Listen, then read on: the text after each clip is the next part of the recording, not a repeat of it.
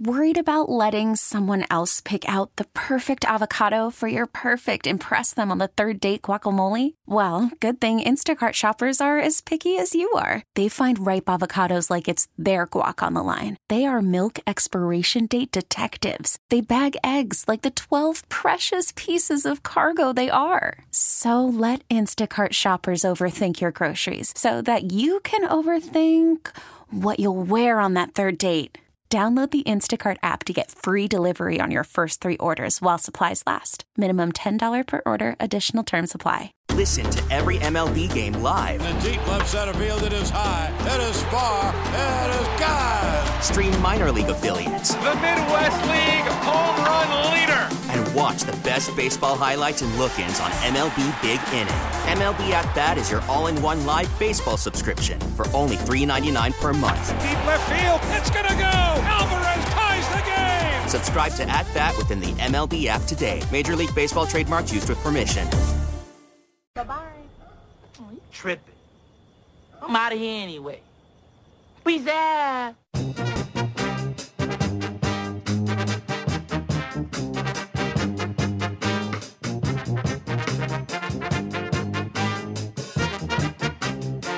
The deadline is a minute away. Deadline. I'm using air quotes if you can't see me on Twitch, twitch.tv/Chicago670 The Score. It feels like maybe something's going to happen, and then it's like there's going to be a collapse because the owners tried to add something else in, and the Mets players are unhappy. But if they don't, then there'll be baseball with spring games starting in a week and opening day being April 7th, according to MLB Media. The most recent from Heyman, Union Executive Board appears to be voting against approval. Uncertain how this could affect the full player vote. And Ben Nicholson-Smith, a baseball reporter, adds, heard some team reps are also voting no. Details unknown as of now. Dun, dun, dun. Well, wait, Danny, they got to figure this out in 5 seconds or else there's a deadline. Yeah, or else there's a deadline. And then things are going to happen. Yeah. Well, it's funny. The deadline has come and gone. Yeah, and now Russ Dorsey says things have hit a snag. Well, yeah. Yeah, of course. So it's funny. Like, I wanted to talk no baseball today. Like we lined up a show with no baseball guests, and the idea was basically like, okay, we see what the owners are doing. Speaks isn't here. We will actually treat it how I believe that it should be treated, how the vast majority of fans actually feel, which is tell me when it's over. Tell me when it's over. And I felt like that was actually reasonable today. I agree. Because of the addition of the international draft, which was clearly like a Trojan horse thing and, dirty politicking on the negotiation front. But then everyone was like, no. There could be free agency tonight. Like, we got dates now. Free agency starts tonight. Opening day is April 7th. Spring training games. And I was sitting there going, like, I'm doing the math on this. Spring training games never happened a week after pitchers and catchers reported, did they? No. It's usually 2.5 weeks. Yeah. Like 3 weeks maybe. Right. At least a full 2 from when because pitchers and catchers report and then position players report a few days later, and then there's at least a week before games. Because I've talked to some people that said just the onboarding aspect of spring training would take 2 days. Like there's 48, like the onboarding of we have to get everyone there. We have to figure out exactly how we're going to still be like COVID compliant. We've got to get people from different parts of the country into one spot, like all sorts of stuff. Right. So the idea that they could play next week seems ambitious. Yeah. And now it apparently won't. But so we now have John Morosi on standby. Okay, that's a good guy to have on standby. Yeah. Especially after what happened to Passan. I know. Shane was like, are you texting with your guy? I was like, he's probably leave him alone. Yeah. Yeah. I was like, I have gone to my phone a couple of times to suggest what his first tweet back should be. But I've stayed away. I haven't. I figure he's probably in somewhat of a state of panic right now. But I feel like either the biggest baller move that he could do is do something crazy that looks like he's still been hacked. I feel like he could either, so it's something like NFT crypto thing, right? That's hacked him. So he could come over the top with like pass and snark, like NFTs are a bubble or like something like against that industry. Or the swaggiest thing I think he could do would be to break the news. Like, you know what I mean? Like, if his first tweet back is lockout's over, here's the deal, and he scoops everybody. I feel like that would be one of the swaggier tweets of all time. It's funny because I hadn't even really thought about it in the way of like a programmer, but it's almost like you have to go backwards, and ESPN has to be on standby since he can't tweet. It's Right. like, why don't you do it the old conventional way? If there's something, on TV. He goes on the air right now, like, Yeah. right, or ESPN radio or whatever. He just goes on, and that's it. That's how the news gets broken, instead of doing it on Twitter and then kind of doing it backwards, where he tweeted this out, he's collecting the information, and now we're going to put him on TV. Yeah, well, the problem is that all of these reporters have all of the same sources for like a story like this, right? The head of the union, the head of the ownership negotiating committee. Someone in Manfred's camp. They're all in an office negotiating at MLB headquarters. Like, we had Andy McCullough on yesterday, and he was just in the lobby of where they were negotiating, right? So like all the sources are in the same place. So whenever this ends, whether it's today, a week, a month, whenever it ends, it's going to be bat, right? Like one after the next, after the next, after the next. But I would think he would, if he had something proprietary, I would think he would just like text Buster Olney. Oh, yeah, you could do it that way. Like text your ESPN colleague and send it out because your Twitter doesn't work. Because your Twitter, right? I would think that would be the fastest way. Did he start up an Instagram account? Because he could have just done that. TikTok I'm over here, y'all. Yeah. That would be a good way to build up your following real quick. But it's got to be stressful. I have refrained from reaching out. I did talk to him a little bit about the snafu that he found himself in a few days ago. You saw the little apology he had to make? No. On Pablo Torre's podcast, he said he passed along a quote that characterized an offer from ownership to the players. Oh, okay. As an S sandwich. Yes. But he did not make it clear that that was the characterization of a source. And so it sounded as if he was characterizing it as telling the players not to take the S sandwich. And it was like kind of a syntax problem. And I was like, man, I can relate. Man, you were like, this is my wheelhouse right here. I was like, ellipses, you're a writer. I understand what happened. And so we talked a little bit about that. And, I really think, man, and I love talking media with you so much, but like, so he is the number one baseball newsbreaker now. He's like, they hired him. It was in the press release when he signed the contract, like to be baseball's Schefter, baseball's Woj. It's a pretty good like hub of talent that you guys had there in Kansas City. Oh, wasn't Passan in Kansas City? Yeah. So it was like you, DA, Passan. Who else? I mean, if you want to keep like going back, Joe Posnanski used to write for the Star. Posnanski? Sam Mellinger, Jason Whitlock. We don't count him. Yeah, right. I know. But then, I mean, at my station, because like 810 is the heritage station. 810 is more like the Score. And then 610 was like the new startup station. And often they would hire people, like sometimes they had KC people, but sometimes they would just hire like good talent from out of market. But like through 610, DA came through, Nick Wright, obviously. I forgot about Nick Wright. Who's born and raised in KC. I went through there. Sean Sharif, who's down in Dallas. Robert Ford was our baseball reporter, who's now the radio voice of the Astros. So he's called World Series and is like one of two black baseball play-by-play guys in all of the sport. He was like our baseball reporter.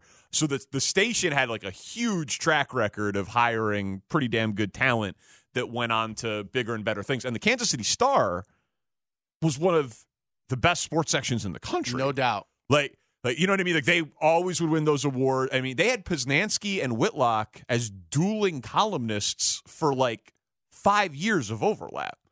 That's crazy for a market that size. And then, yeah, Passan, and there's another big one who came through that I don't remember. It was well before my time. But, yeah, it's a great sports media market because the fans are crazy passionate, and it's like the best mixture of any city in the country of pro and college, right? Like it's got an NFL team, it's got a baseball team, but it's still every year KU basketball, Missouri football, K-State football with Bill Snyder, and like unlike Chicago, where people live here from all over the world, Kansas City, a huge percentage of the people that live there went to one of those three schools. So like the alumni base is there. So like when ESPN releases their top 20 markets for college football, KC's in it. When they release their top 5 markets for college basketball, KC's there. And so it's just like but no other pro markets are ever on those lists, right? It's like Raleigh and Louisville and like college towns. But so it's a weird, maybe not weird. It's a cool pro college cross section mix. But anyway, I smile. Wright Thompson. Thank you, texters. Thank you very much. I smile when I see, because like this place has been pretty good at that too. Yes. Where obviously like you start off with Mike Greenberg, like. And there are plenty of there's probably a couple of listeners like, wait, what? Yeah, Mike Greenberg was the original Bears beat reporter. Yeah. Here at the Score, and that line of Bears beat reporters is pretty tough too. That like drop down of the Bears beat reporters is pretty cool. But I was watching TV a few weeks ago, and I smiled because it's Cassidy Hubbard talking to Nick Friedel. Yeah, both of them were interns. Nick was my intern. Like, it was like, wow. Like, you start look at what Jesse's done. Jesse was here as an EP for a really, really long time, and now he's one of the, foremost water carriers out there covering baseball. Well, yeah, and it's what you're saying is 100% true. Casey's kind of like Allen Iverson, though. Like, in like pound for pound, they punch way above their weight class. I agree. Right? Like Dan had Ian Eagle on earlier today. Ian Eagle used to do like updates on WFAN in New York, right? So did Mike Breen.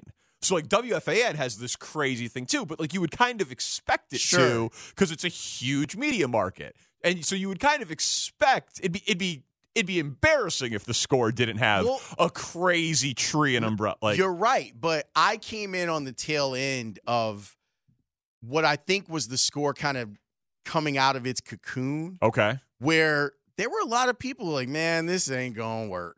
And this 98 when I walked in the door.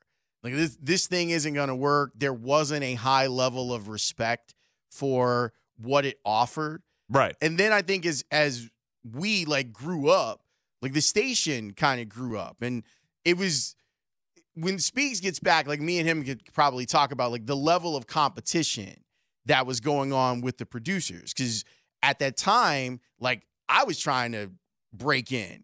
And I had to go through Matt Spiegel, Matt Fishman, Jesse Rogers, Jonathan Hood. Right. Like that kind of set like the template of your bleep better be on point, or else you're not going to be asked to do the Hanley weekend show or whatever. Like trying to get those spots, it was a dogfight like every day on who was getting the best guests and who came up with the best ideas. Spiegel would, if he were coming up in the game now, it would be a lot easier. But the stuff that was asked of him, production-wise, on the Heavy Fuel Crew he's show, told me some of those stories. I mean, we used to share the space with XRT, and they had production studios, and I think we had the update studio if no update person was in there, and then there was a studio in the back that usually where Spiegel would do his thing.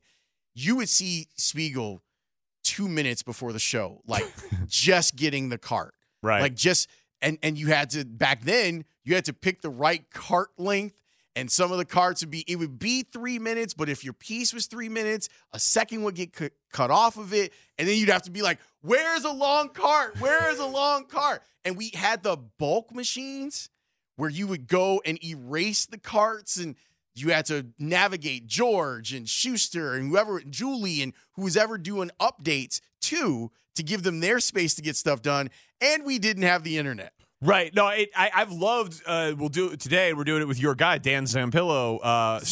Score Stories at 5 o'clock on Thursdays. And Lawrence, you got to save some of that stuff for when you're on Score Stories. I was just going to tell him. Our plan is to, in the weeks leading up to the celebration that we're hopefully doing this summer is have the current people that have been, you know what I mean? So do one with you, do one with Bernstein, et cetera. So we've been talking to the people who are not currently here. Well, I got 24 years here, so I got a lot of stories, Shane. Right. So maybe we'll do a whole hour if you're willing and available. Just ask Z why he broke up the best team that's ever been at the Score. I will. Ask him what was it that drove him to torpedo my career. Right. And because your career has suffered so much. I mean, it has. Yeah. But you know what it is though? It's a straight up like origin story. Like the Me and Z show like breaking up like hit me hard. It hit me really hard when Z was like, you know what? I'm tired of being broke. So I'm gonna not be broke anymore. And I was like, no, man, let's stay broke. Let's stay true to our art. How old were you when he went more the producer management path and broke it up? I think he was 20. Maybe I was 26 and he was 24. Okay. Or maybe 25 and 23. Man, that's young to give up on being broke. You should be fine being broke at 23 or 24. Well, I mean, he had been broke for a little bit, though. Yeah, I know, but I'm just saying. Broke. Right. Broke. I remember, oh, man. People talk to, like, when you talk to, like, young kids, you obviously teach, like, about the industry. I always say, it's amazing, but no, like, if you have friends that are going into accounting, it's going to hurt. That's high floor, miserable, but high, like, first job $80K. Like, whereas, like, our industry, the lowest floor basically possible, and a super crazy high ceiling if you can get there. If you can get to the end of the rainbow, it can be financially fulfilling. Right, like, I mean, like Jim Rome made $30 million a year, right? Like, that's obviously insane. But even like, you know, the Top jobs that we're in, we're doing fine. We're doing great. You can live off of that and have a good life off of the money that you make. But I'm pretty sure that when they asked me, because I was doing both, I was working sales and I was working in programming on the weekend. When Drew asked me to produce the Murph and Fred show, I believe I agreed to do it for $23,500 full time. Yeah. And I think that was 2002. My first gig. Wow. My first paid gig. That would have been $37,000 today, Lawrence. 24K in 2002 would have been 37 today. Well, just still low for a full-time producer. And Shane, you got to make it work, man. And I was talking with someone the other day about the concept of being close, and that's what I mean by like the competition level here, where you have choices. Like I decided I would stay in the city, for example, and I wanted to be close because if they had a shift that were opening up, yeah, I wanted to be available to do it. And sometimes it's like, oh, well, this person can't get in from Wheaton. Can you get here and do a yes? Like, of course. Yes, I will be there. I will get on the Metro and get my ass downtown and figure out a way. But yeah, man, like I try to let people know if you love it, you can make it work. Like if you really love it, you love being a part of it, you'll figure it out. But you better have a partner. That I don't mean on air like the way Z abandoned me. I mean, you better have your significant other needs to understand that they're going to be paying for some dinners out, and you're not going to be able to do stuff. And the holidays kind of go out the window because where do Score producers make a lot of money? When we take off for holidays. Right. And sometimes it ends up with a microphone in front of your face. Right. No, absolutely, man. Like I would say if you love it and you can't see yourself doing anything else, do it. But if you're like, I like it, but maybe not. I'm like, well, then start a podcast for free with your friends and do it as a hobby. That's right. Nothing wrong with that. My first gig so obviously economy craps out, collapses 08. I graduate 09. There's advertising freezes, hiring freezes. The industry is in a terrible situation. I don't get hired. I'm unemployed for like 10, 11 months. The only offer I have is to go back to Syracuse, but they were going to give me the Danny Parkins show. So I would have done it for free, but that would have been problematic. But they said hourly wage, and you got to produce the show that's on before you. $9 an hour. And my big negotiating win was if I was producing a 2-hour show that was before me and I was hosting a 2-hour show, I needed to be paid for my prep. Hold on, we've got a deal. So 2 hours for prep. We got a deal? Yeah, Passan just got back on his Twitter. Are you serious? Are we sure that it's Jeff Passan? Major League Baseball and the MLB Players Association have reached a tentative agreement on a new labor deal, sources tell ESPN. While it still needs to be ratified by both parties, that is expected to be a formality, and when it is, baseball is back. And then he follows it up with, and so am I. And then he follows that up with, also got some sweet NFTs if anyone's interested. Hey, you nailed it. I nailed it, and I didn't even text him the idea. We are of one brain.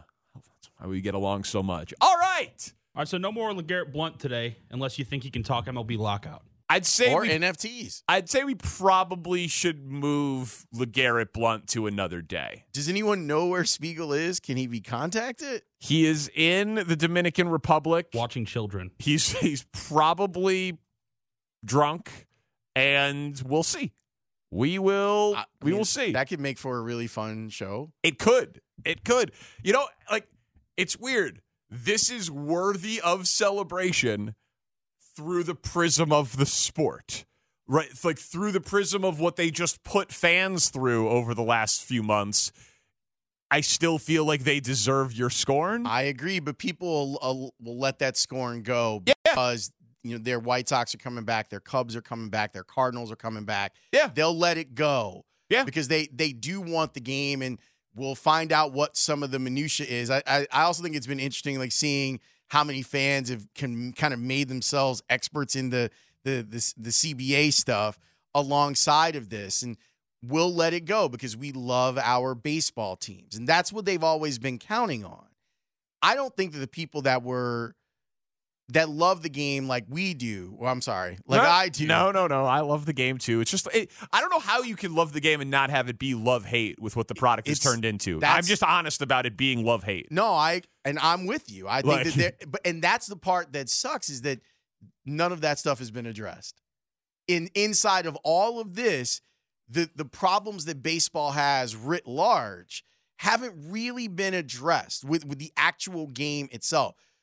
It's going to be interesting to see how owners try, other than just opening back up, to sway the casual fan to come back to the game, or if they even care, because it feels like they know that they've got a resolute, diehard group of people that just want to love their team regionally, and they aren't as worried as they should be about where that next fan is coming from.